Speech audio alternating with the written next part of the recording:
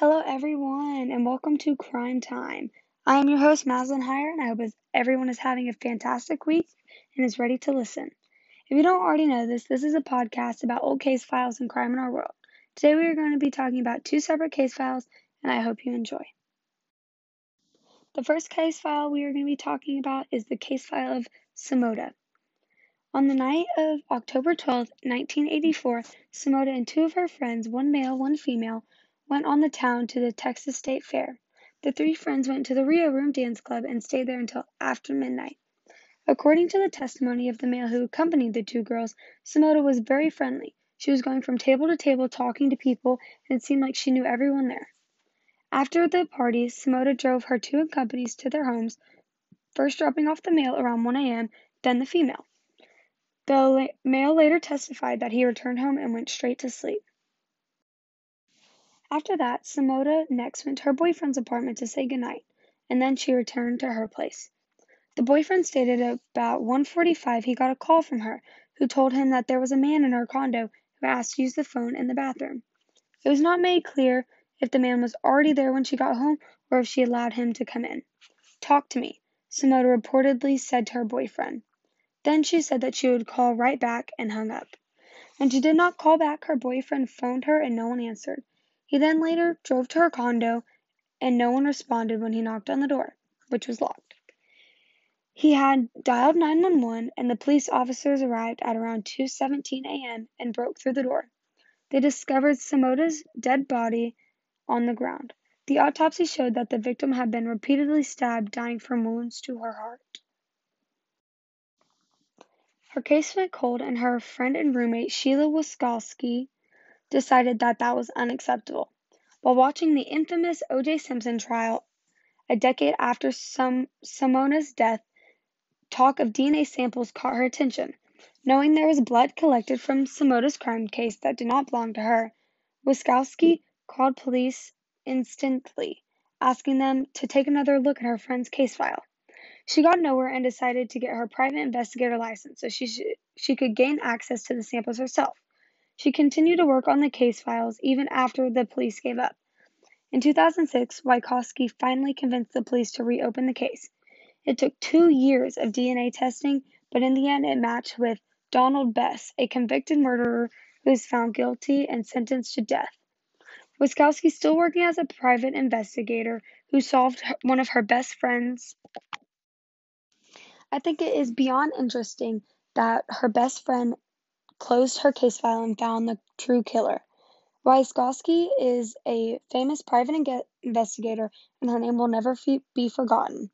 Isn't it crazy? All I know is that I want Wiskowski as a friend if I ever get murdered.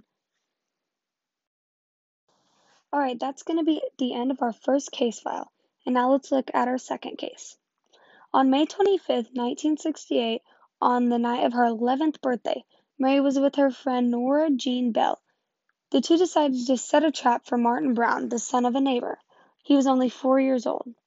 They attracted him with the excuse of giving him candy, taking him to an abandoned house nearby, and then Mary will strangle him to death.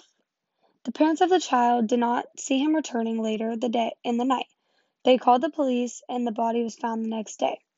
The case was dismissed as an accident, as there was no obvious signs of the child's body that suggested an attack. After 3 weeks, something weird happened in Martin's kindergarten class. Someone had sneaked inside and carried out vandalism. They overturned classrooms, destroyed chairs, and on the walls they wrote Martin had been murdered. The police investigated, but in the end the case closed, stating that it was just vandalism without any other motives. Later, on July 31st, 1968, Mary and Norma decided to strike again, and they targeted a young boy, Brian Howe. He was just 3 years old. Like the previous murder, they lured him with the excuse of candy and later strangled him. But this time they went further and engraved a small M with scissors on his chest, as well as cutting his hair, and leaving the corpse in a field. The police spent countless hours trying to figure out who was committing all of these crimes. They interviewed many people amongst the community and then the children of the kindergarten class. Many of the kids stated that Mary and Norma were very suspicious. This led the police to further investigate Mary and Norma and put piece to piece together and decided that they were indeed guilty of these crimes. Then in August of 1968, the two were arrested. Mary was found guilty, while Norma was just there as an acquaintance for the murders, as she was considered an inactive spectator of the killings. Mary declared that Norma had lied and that she had been actively involved in the murders, but the investigators did not believe her statements. Then on December 17, 1968, Mary Bell was sentenced to life in prison.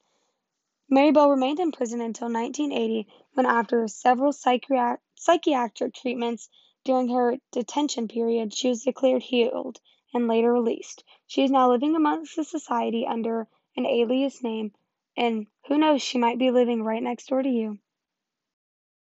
This case is known as the 11-year-old killer, as she was only 11-year-old committing all of these crimes. That is the craziest stories I've ever heard. I could never imagine my 11-year-old self committing horrendous acts like this. Well, that is going to be the end of our talk this week, and I hope you enjoyed Crime Time, and I hope to catch you next time.